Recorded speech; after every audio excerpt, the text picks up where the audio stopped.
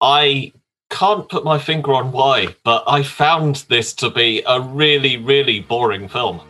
Really? It's not because I was in a bad mood, because I watched Free Solo again right after, and I loved it. So it wasn't like I was just not prepared to watch any film for 2 hours. I just, for some reason, couldn't get into this at all. Howdy do again, and welcome to all our listeners. Welcome back to Geek Sweat and another episode of Cult Film, where we take a meander through the world of the great and not so great video game to film adaptations. I'm your hostess with the mostess, Jay, and welcome. Today's topic of discussion is Warcraft, and once again, I've got the wonderful company of TJ Instigate Jones. Hi there, thanks for having me. Hey, welcome, and King Dom. Hey Jay, good to be here. Hey, welcome back. Right, so this is a game which was originally released in November 2004. It's an MMORPG. It's massive multiplayer online role-playing game. That was like released as like a bird's eye view kind of online PC game, wasn't it? I don't know if any of you guys have played it before. So wasn't it initially a strategy game and then it evolved into an online role-playing game? Is that right? Yeah. Oh, was it? Okay, no, I only know it as an MMORPG. So, okay, cool. Yeah, I always got the impression that World of Warcraft went through a lot of phases and stages, and there were earlier iterations of, let's say, I would call it expanding world single-player games. And I think the premise of World of Warcraft is the expanding world was now a multiple player platform. And I think that's where it kind of hit its niche, you know? Mm. Yeah, okay. I didn't know that because I've never gotten into Warcraft because I'm not a fan of like games where you play with a view as like bird's eye view when you're looking down on a player wandering around. It's never really been my thing. Although some of the more recent releases are now third person, so I might actually. There's a good chance I might check it out actually. Although I'm going to need a PC because I'm normally on console. So yeah. So there's one thing I want to say as well is I'm not an expert in World of Warcraft or the gaming community, but the way I understood the rise of Warcraft was it seemed to tap into a zeitgeist of the Dungeons and Dragons community being represented in game worlds, particularly with graphics, characters, language, terminology, and stuff like that. So I think that was another benefit of Warcraft. It seemed to be kind of hone in on a structured template of what a fantasy world was, what it should look like, and who should inhabit that world. Oh yeah, no, it was definitely great for that. I mean, like I think that's why it took off so as much as it did, was because it's a world that you could lose yourself into. It's kind of like I'm not just watching a film on, on a fantasy world. I'm actually in that film, creating my own destiny. I'm the hero, or I can be I think you can be an orc as well. So you can be like part of the Alliance, or you can be part of the Horde. So I can see the attraction to that, and that's why, you hear about people losing themselves in the World of Warcraft for hours, for days, all of your spare time goes into it.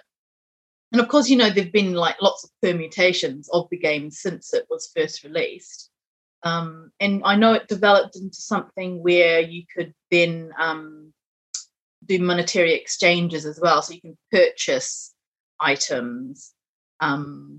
So yeah, no, it really did bring the kind of fantasy world into the real world when you're kind of doing trades. Yeah, I just want to add one other thing as well, because that decade of 1994, the 90s, that particular decade, I think there was a strange instance of gaming where there was more detail or more immersion, because it wasn't just in fantasy, like even in the football gaming world. I think you had Championship Manager and Football Manager, which was exploring not just how to pick a team and play the team. Now you can have transfers and change people's personalities. And I think even games like Lara Croft Tomb Raider, where you had that one-person adventure strategy, you now could pick up packs and now get intercut with film stories rather than like film story cutaways of the game whilst you're playing as well. So Warcraft kind of came in on this kind of wave of, yeah, like you said, just experiential gameplay, which gets you lost into hours and sometimes days of gaming rather than just you hopping in and out. But even then, the gaming wasn't necessarily just kind of, it wasn't as linear as, for example, Lara Croft. The whole exploration of the world around you, you know, the whole building of communities, you know, it was kind of like a life within a life, if that makes sense.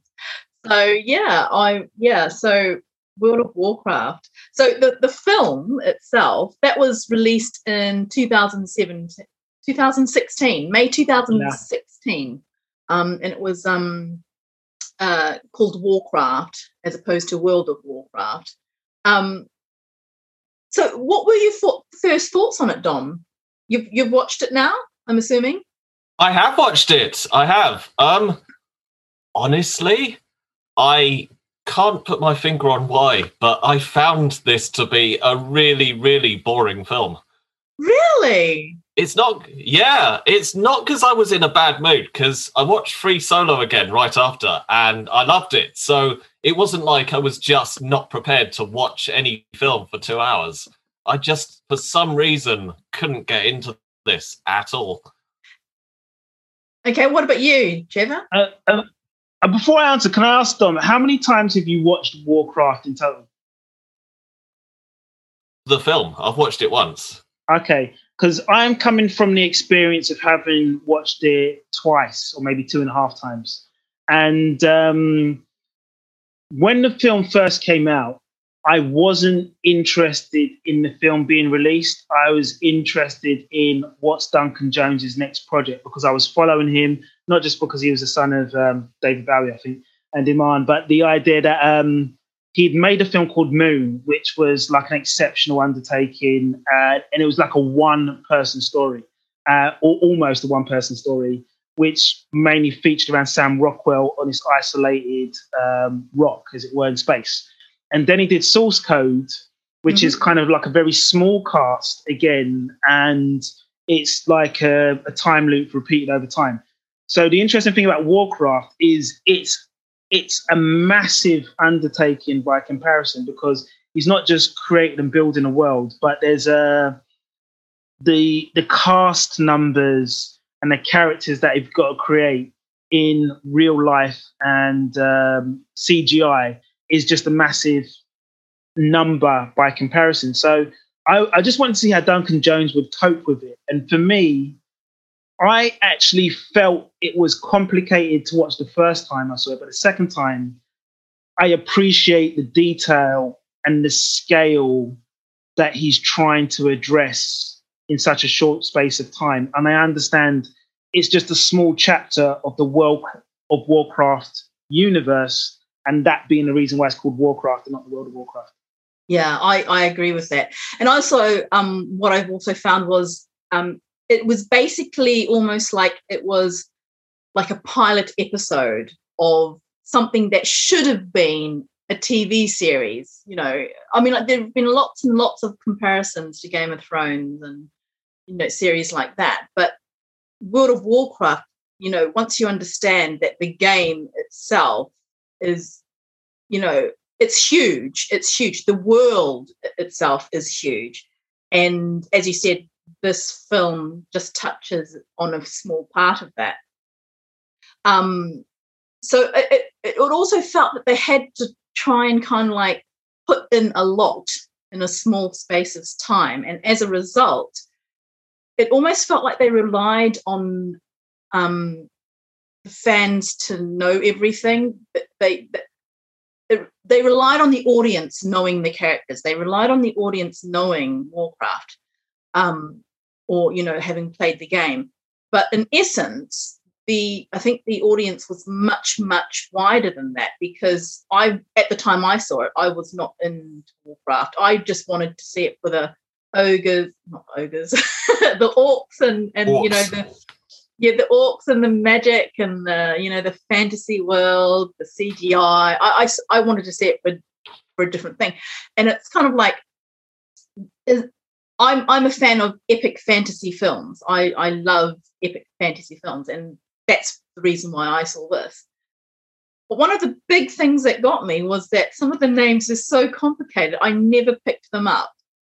Like, it took me a while to kind of like, what was that name? What was that name? And then, just little, from what I understand, there are lots of little Easter eggs for people who do play Warcraft. So lots of little kind of nods to the fan there that just went over my head. But I would expect that because I'm not a player of Warcraft. Mm. Yeah. I just want to say a bit of backstory into this film as well, because as quickly as I can, Blizzard had seemed to have bought the rights to it in 2006, and so that's a decade before the film even gets released. And you've got a situation where there's been 3 directors before it came to Duncan Jones. So Uwe Boll could have been a director, Sam Raimi, who we're very familiar with in this strand. Yeah. And so it finally came to Duncan Jones in January 2013, which is 3 years before the production date. And his main concern appeared to be fantasy is stuck in a stale trope of humans are the good guys. Anything that's monster or monster-like or other are the bad guys. And he wanted to address that. And I think he understood also that the world of Warcraft couldn't just be sold and told in one chapter, and he had to kind of build a platform to bounce off of. So I always got the impression, and it seems like Duncan Jones understood, that this was the franchise building film as opposed to being the one-off film. And unfortunately, and I'm not trying to excuse anything about the quality of his directing, but it seems that his wife was diagnosed with breast cancer soon after he took over filming, and unfortunately the late great musician David Bowie also died from cancer late into production. So it seemed like he didn't just have to contend with the industry expectations, but there's a series of personal misfortunes that he had to get through to make this film, which I think might come out in the references to family and legacy of family moving forward in some of the characters' plot arcs. Yeah, I mean, it definitely set itself up to have sequels, which doesn't seem to be in the works yet, but who knows? They might decide to do a series instead, but I haven't heard anything. Have any of you guys read anything about a sequel or anything? No, haven't heard anything about that. Yeah, statistically, the budget was £160 million. It's made back £439 million. So those numbers seem to be good. It was a hit. But I don't think it made those numbers in the cinema. I think it might be from back deals and sales. Oh, really? Okay. Yeah.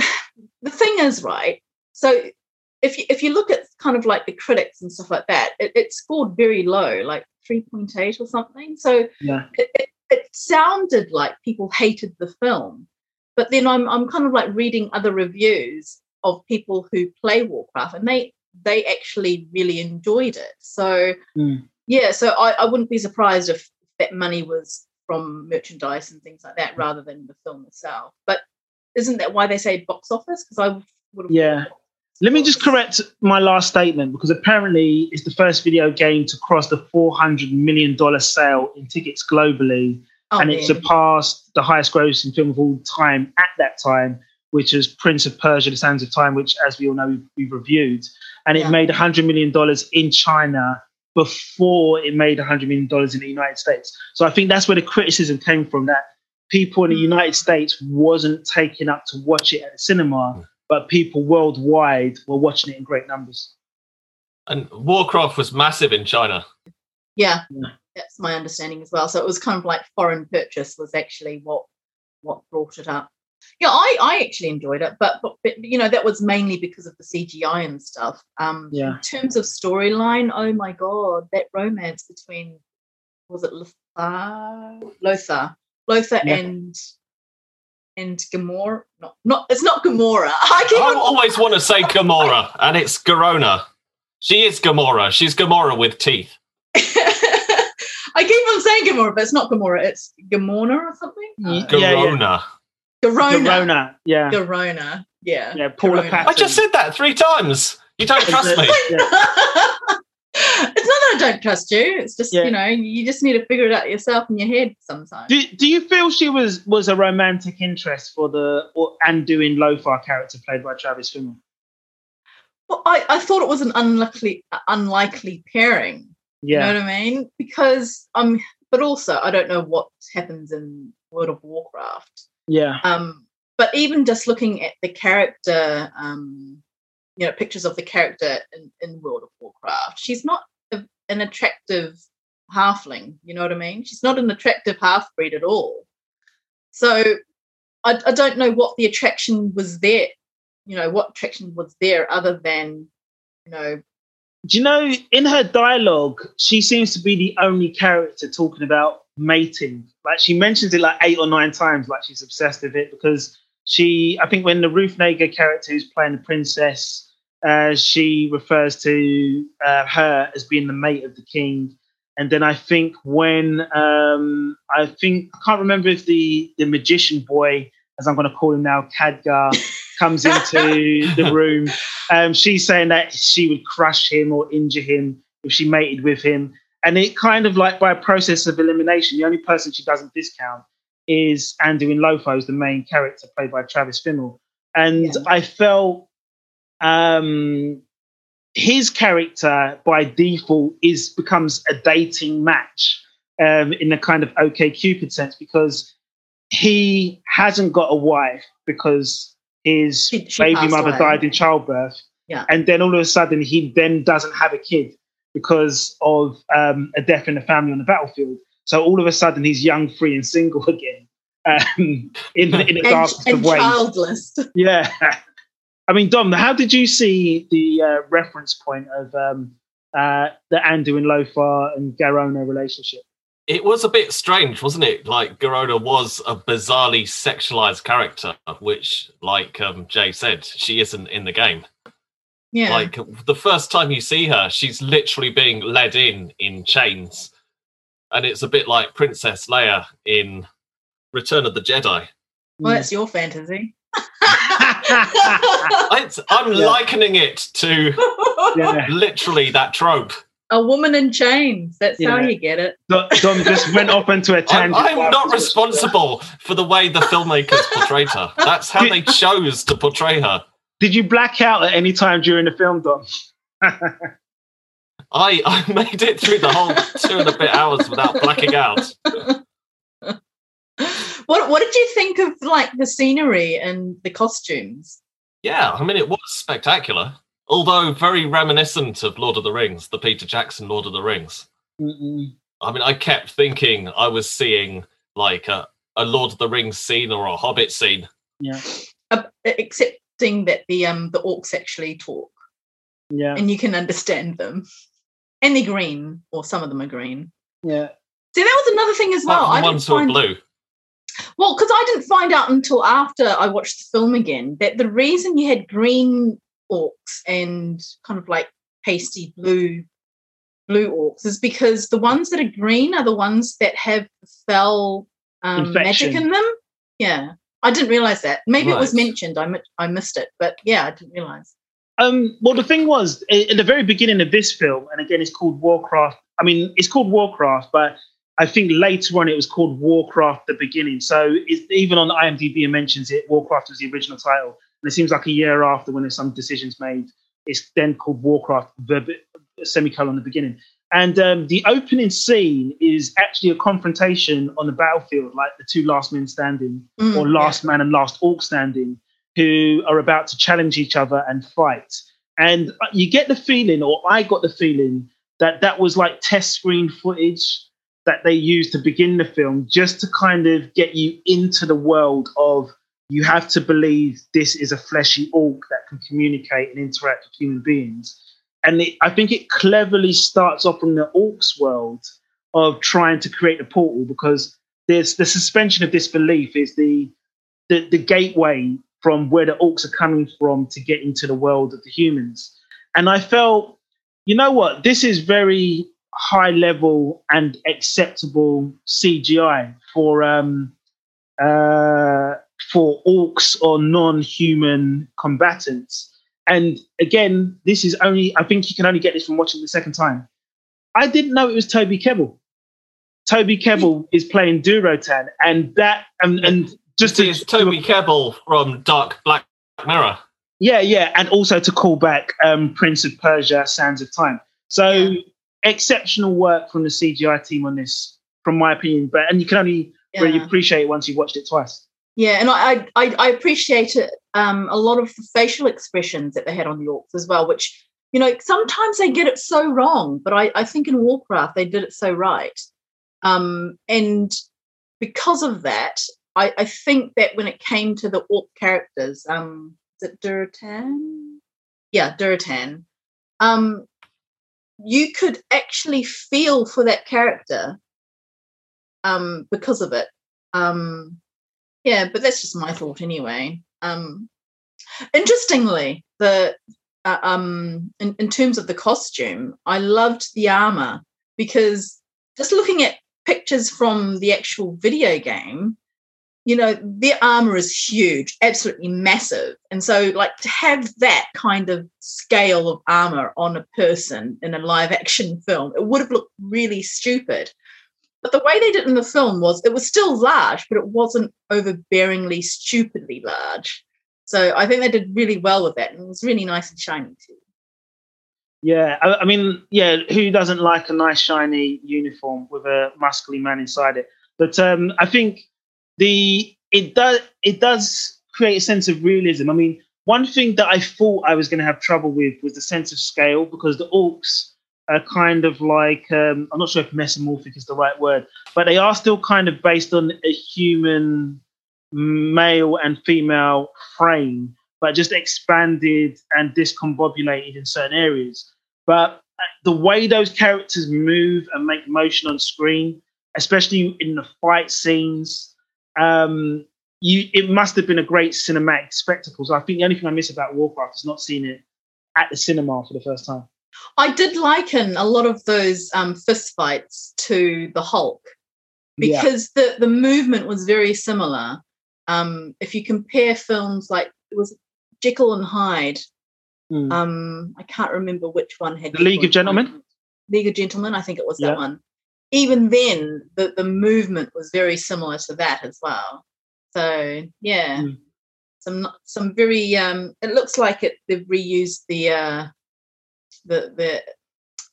I've forgotten my words. I can't speak. Well, they've used the same technology. Well, let me pull you out the fire on that one, because there is actually a connection with Warcraft and the Hulk movie. Industrial Light and Magic is the visual effects company that worked on Hulk and Iron Man, and it looks like they lent their services. And I'm quite sure to myself there was one facial feature of an orc that looked very similar to the Incredible Hulk, Edward Norton's The Incredible Hulk. Oh, really? Hulk face as well. But it was like a cameo. An Easter egg if you were looking hard enough for it. We just probably need to freeze it frame by frame. So anyone watching Warcraft after this episode, watch it very carefully and freeze frame. Indeed. How did you find? Did any characters stand out for you, or was it just the main ones that you normally? Do you know what? In terms of, I wasn't very interested in the individual characters of the Warcraft world, but the Warcraft world reminded me of an old 1980 film called Excalibur, and it had its Merlin and King Arthur character and the kind of Knights of the Round Table. So I was kind of satisfied in the way that the Stormwind Kingdom and the relationship between Stormwind and I think Ironforge worlds kind of met and related to that. And also I was kind of pleasantly surprised by the performance of Ben Foster, because I think the film that I'd seen him in before that was 3:10 to Yuma, which is a Western, which is a completely different genre. So to see him playing a worldly wise wizard, it made me feel like he had a good range, and it made me enjoy the performance a bit more. Totally off point, but 3:10 to Yuma is a decent film. Yeah. Sorry, Jay, go ahead. No, it's okay. I like those scenes actually with the magic and all that. Although it took me a while to kind of like pick up that green was specifically the Fel. And it, because like when he was kind of like in his pool of magic, his bright blue pool of magic, and his eyes went green. I didn't pick that up the first time. That was when the young wizard. What's the young wizard's name? I want to say his name. I'll check him again. I want to say Khadgar was the name. Khadgar? I need to see his face. It was played by Ben Schnetzer. Yeah, it was Khadgar. Yeah, Khadgar. But the thing is, I think the color code was there early on. But I didn't know what it was. I think it's got to do with, are you paying attention to the backstory, or you get mesmerized by the visuals? Because I think it's 3 scenes in that you understand that there's a portal, and it's just coincidentally green. And I think there's 4 colors or 3 colors. There's 4 colors, I think, that are important in the magic transference or aura. So green is the Fel, which is being used in an illegitimate way. White is the life force being sucked out of any living creature before it gets transferred into something else. Some great effects there. Yeah, blue is supposed to indicate you're using good magic, or you're imbued with good magic. And yellow, I think, was the crossover from blue to green, which is you've been corrupted in some way, and you could go one way or the other. Ooh. Thank you for explaining that. Because I think it's mainly because I don't play the game. Yeah. And so, but that's what I was saying earlier, is that if you're someone who's just an audience member who's never played the games, you wouldn't get that immediately. Yeah. Like, I mean, for me, I think I remember watching it the first time, and it felt like hard work. Yeah. To kind of figure things out. And especially with the names as well, because some of them are kind of unpronounceable. I can't even do them now. So yeah. Can I just do a quick roll call just to kind of demonstrate what you're talking? So we've got Anduin Lothar, Garona, Medivh, Lane Rin, Khadgar Oghren, Blackhand Gul'dan, Lady Taria, Draco Moroz, and Karos. And those are the main characters. Yeah. But you've got like these funny names, like there's the Black Hand, Grom Hellscream. Who's Varian Wrynn? I don't even remember seeing a Varian Wrynn. Well, was that the child? That was the child that ran off on the horse. King's horse, because he becomes a future king.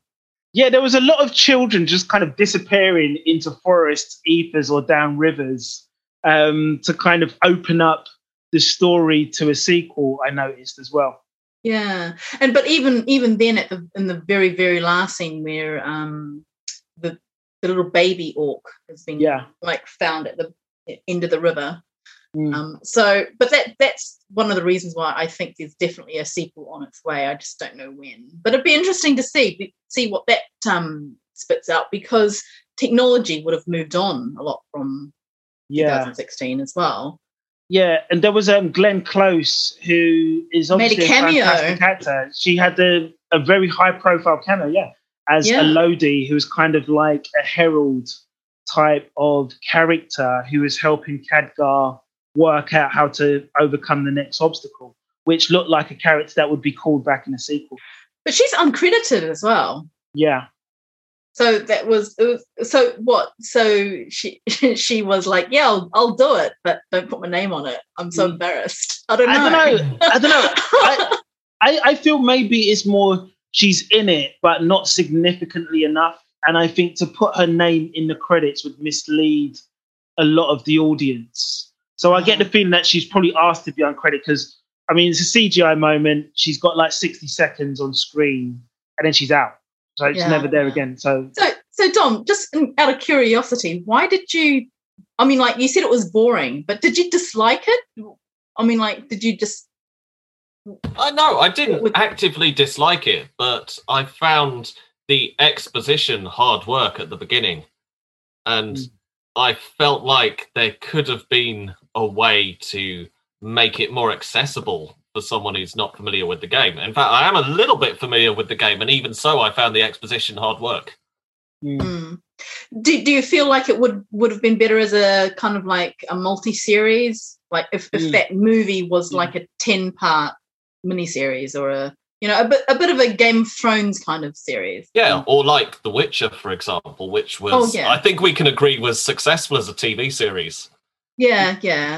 Actually, no, I would agree with that, because I think Witcher as a standalone film would have been... It would have had many of the same problems. And I would have felt unsatisfied, I think, if it was a film. Well, I guess, like, one other thing, comparing it to The Witcher, I did feel it was missing a bit of humour. It was kind of crushingly serious at some points, and I felt like a bit more lightness of touch would have helped. Like, even the Peter Jackson Lord of the Rings films have some moments of humour to balance all the epic high fantasy.